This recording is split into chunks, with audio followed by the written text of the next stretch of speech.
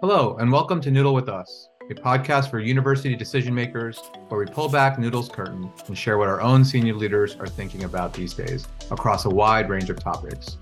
My name is Vinay Ganti. I am the SVP of Strategy here at Noodle, and our plan is to release episodes regularly where I interview experts within the Noodle family.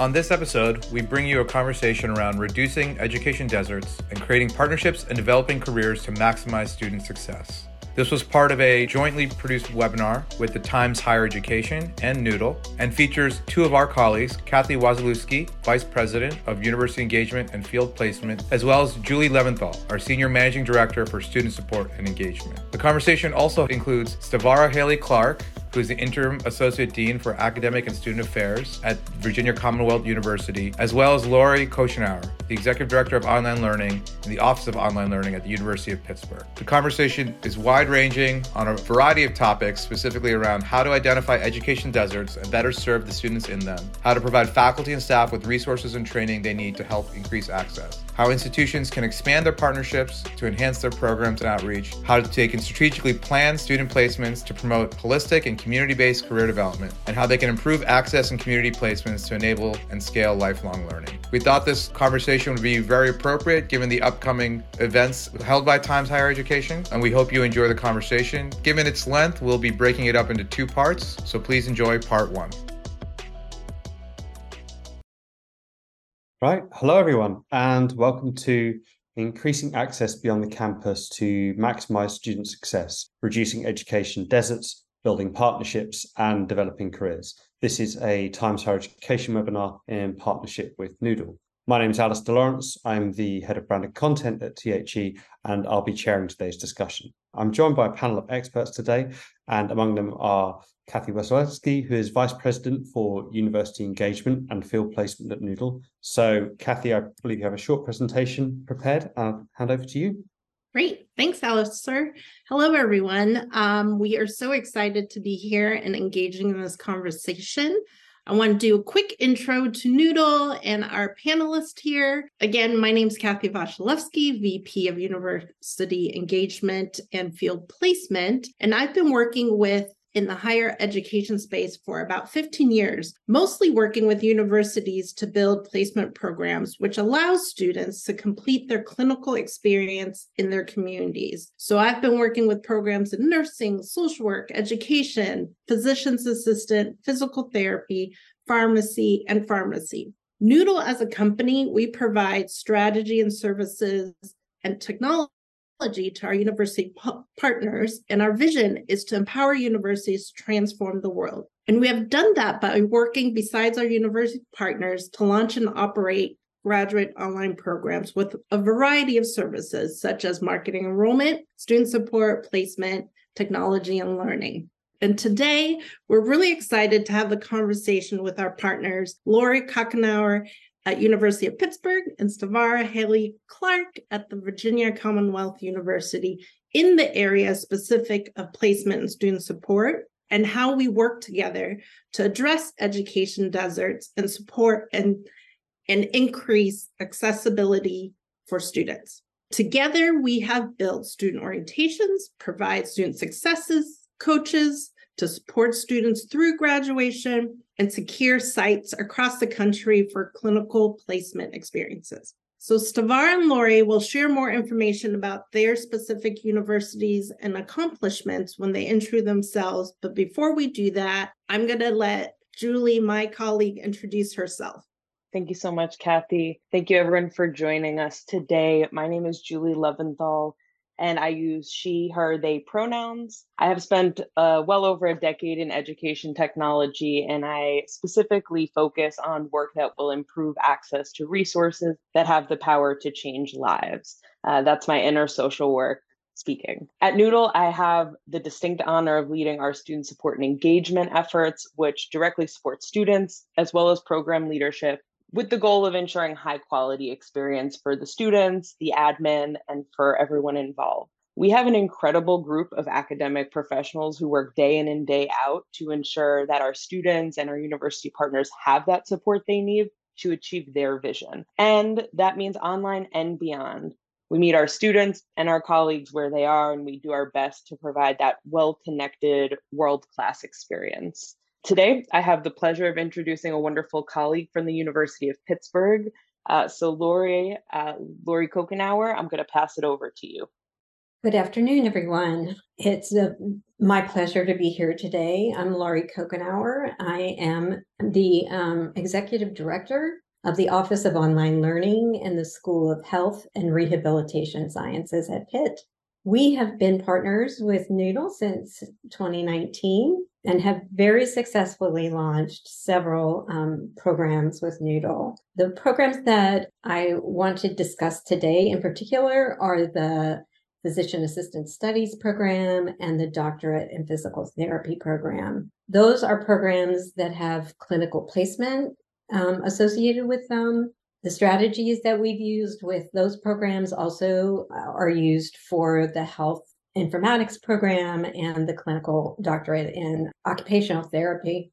We have had a wonderful experience with Noodle in preparing our sites for students who are not in Pittsburgh. Our school offers graduate professional programs online, and it is part of the strategic plan of SHRS to grow the footprint of Pitt and increase the diversity of our student body and reach students who would be unable to get the education that they want and need to stay in their communities. We are very focused on that mission. We also have an understanding that our school is full of caring professions. We are caring professionals, and we are creating, hopefully, caring professionals that will work in some healthcare deserts as well as education deserts. We've intentionally included underrepresented populations in our marketing and outreach efforts, and also tapped into alumni and preceptors to support our online students' success in their degree programs. And we feel like we've been very successful. Our online programs are much more diverse than our residential programs. We know that in the healthcare field, patients want to see caregivers who look like them, who understand where they come from, who know their community. So if we can go into those communities and train professionals, we feel that we will be improving not just physical therapy or occupational therapy, but general health outcomes altogether. So that is some of our motivation for what we're doing. We have wonderful colleagues at Noodle who have helped us identify ways in which to become more effective. We have new student orientation experiences that are online. We have an initiative called SHRS Cares, which is about self-care and mental health for graduate students and individuals who are struggling when they're in our programs. We have a large number of clinical placements required for our doctorate in physical therapy and for our PA studies program. And Noodle has been right there beside us in identifying those slots for our students that have stretched us beyond the Pittsburgh region. I will pass it along to my colleague from the Virginia Commonwealth University to talk about their successes. Good afternoon, everyone. Thank you for having me. My name is Stavara Haley Clark. I am the Interim Associate Dean for Academic and Student Affairs, the Director of Online Education, and an Associate Professor at the Virginia Commonwealth University School of Social Work. So while we're here in this webinar, you all are going to be a part of our Ramily, so I can talk with you a little bit about our Master of Social Work program. We started partnering with Noodle like Pitt in 2019. However, we didn't start our program from nothing. We started as a distance education program. And so in our partnership with Noodle, we transformed a distance ed program that was only available to students who were here in Virginia, and they came to our campus in Richmond twice a month for each semester to do their learning. And so we partnered with Noodle to transform the wonderful program that we had, but provide additional opportunities for folks in other parts of Virginia, but then also outside of Virginia. As we started out, we had to grow our enrollment team. We had to grow our advising and student success team.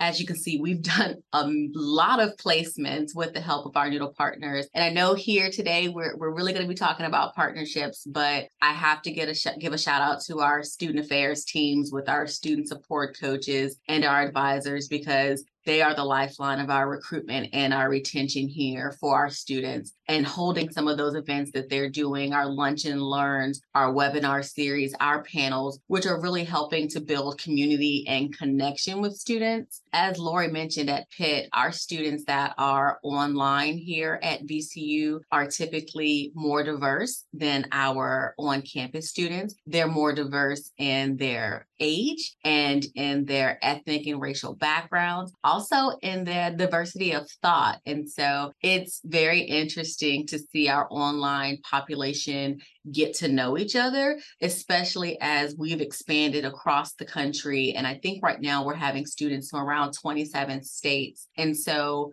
we are constantly looking at how do we improve our marketing? How do we improve the conversations that our enrollment advisors are having with students? Because a lot of times students are seeing our materials and they're looking at online education. And yes, it's done at their own pace on their own time, but we do have a placement aspect. And so for our students, they have to have 2 different internships. That's what we call them, in their generalist year and then in their year of specialization. And so our partnership with Noodle has really helped us to really hone in and build those connections with students to see, one, what interested you to get your MSW or your Master of Social Work? What is the content you're desiring to learn, and where and what population are you trying to work with to get more experiences as a practitioner? And so really having an opportunity to have more a hands-on approach and speaking with our students and their expectations about guiding their learning has really been beneficial, and for us to build additional placements for students. So I will pass it back over to you, Alistair, to get us started. Great. Thank you very much. And thank you both to Savara and to Lori for sharing their insights. I think when we talk about education deserts, obviously it's become more topical with the advent of digital transformation within universities, where higher education now has the opportunity and the modes to deliver education in all these different ways. But if you fundamentally can't reach students, then you have a problem, regardless of whether you're trying to offer something in person or online, or as a mix of both. So to start us off, I'd like to take a step back from the case studies and ask the panel how we can identify education deserts. I mean, I know Stavara and Lori, you both talk about serving students better in order to avoid them. But Kathy, perhaps we could come to you, so if you could tell us maybe how you would define it at Noodle, what the criteria are, and how you can start to mitigate them. From our perspective, it really is, if it's an area, there isn't a higher or an institution that provides opportunities for higher education. We're going to use time, an hour away from the student, right? So if a student's in an area and within an hour away, there isn't a higher institution where they can get a degree to support their career and what they want to do, their education, that is really kind of from our perspective of let's give those folks an opportunity. Yeah, great. Thank you. Sorry, one thing I forgot to mention is that we will have time at the end of the scheduled hour to put questions to the panelists. So if you have any questions for any of the panelists today, if you can please just drop them in the Zoom chat or the Q&A, and we'll get through as many as we can towards the end. Just to take us back to that initial point, Judy, perhaps you could tell us a little bit about how student support and engagement has changed. You know, obviously you give people more tools, you give people more options, but it doesn't necessarily get any easier to manage the process. Yeah, absolutely. And, you know, as you alluded to, you can give more resources, you can give that access. But something we talk about a lot at Noodle is the idea of agility. The idea that how can we make something that works in one space work in other spaces? So the resources that work for on-ground students, maybe the processes for financial aid, are those equipped to work for online students as well? And that's something that we lean into those discussions. We lean into the discussions about what resources do you have available to students.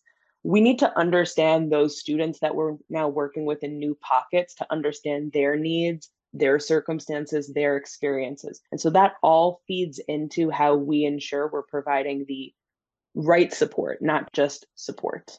Great, thank you.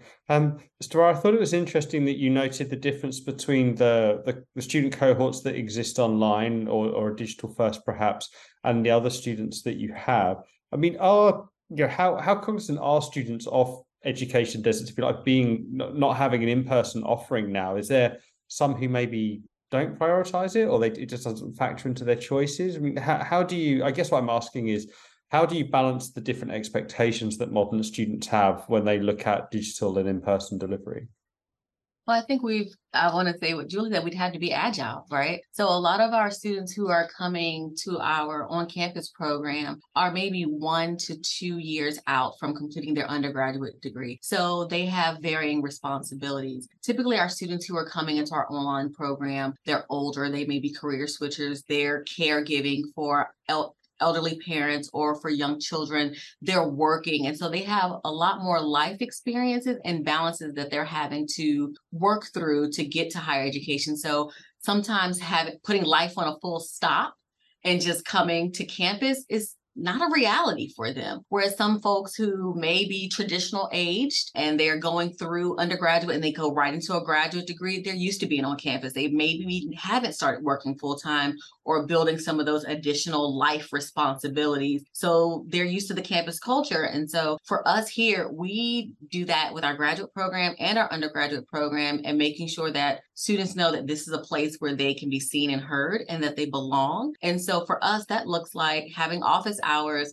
during the day, during the evening, on weekends, making sure when we're holding events that it's available for any student, that whether they're online or on campus, at times where it benefits students who are not in class online or in class on campus. And so we're taking that consideration into everything we do. How is this going to impact our online students? How does this impact our on-campus students? And also being just honest with students when we're having certain events or certain things where we say, okay, this can only be for online students, but we're going to record it. Or this is only for on-campus students, but we're going to provide these resources. Because what we don't want to do is overpromise students and then they feel like they've been baited and switched, because we don't want that for them and we don't want that to be their experience of us. Okay, great. Thank you. And your other point you made earlier about how the peer-to-peer interactions are changing and they react differently online. Is that something that, do they exist very much in sort of two separate ecosystems? People are also coming to campus. I mean, how much are you able to sort of track and monitor and support the kind of conversations and the relationships that students are building around their own maybe group study or things like that? So in this day and age, we can build the bridge for students, but they're going to take their own paths. So most of our students have cohort-based group me's or Facebook groups that they're connecting with each other. You know, we have Canvas-based organizations for them to do discussion boards where they can say, hey, I'm in Wisconsin, or hey, I'm in Louisiana. Anyone there want to start a study group? Or, you know, maybe we can meet and greet.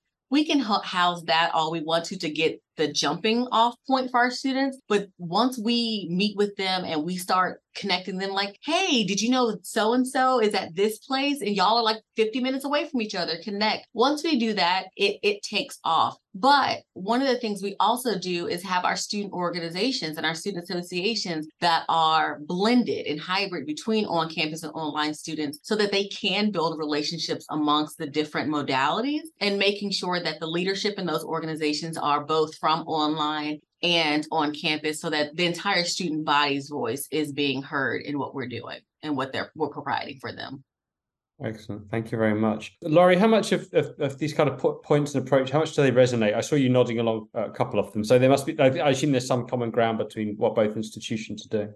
I think the effort to create community is an important one, certainly one that we're thinking about all the time with the help of Noodle and the student success coaches. And in fact, I just came from a meeting with them, and the question was, can we get tickets for a Pitt basketball game that's not at home, where we have students, where we might have a Pitt night at LSU or at UNC or somewhere. And I thought that was a great idea. Like, we need to create those opportunities for students to come together and realize that they are not alone in their regions. That happens, they do figure that out as they're in the programs, but it happens even more when they're in their precept or in their externships. They figure out who the people are who have connections to Pitt, and they rely on those people. I think the other thing is we make a concerted effort also to include students in every possible way. Of course, our university, most universities are designed for residential students. There are a lot of little ways in which obstacles have been created for online learners. And what we've been doing over the last 5 years is identifying what those obstacles are and how we can overcome them for our students. Okay, great. Thank you. I mean, it's interesting you talk about that, and also Stavara mentioned that you can build a lot or a little, and it doesn't necessarily lead to widespread adoption from your student base. Another thing I wanted to ask you about, though, is just providing resources and training for staff is another integral part of this, because if that's not done correctly, then you're not going to be able to build the infrastructure you need. You're not going to have the communications that you need. So, but what steps have you taken towards that? Because you're going to be dealing with all different levels of digital literacy and buy-in from across your faculty base.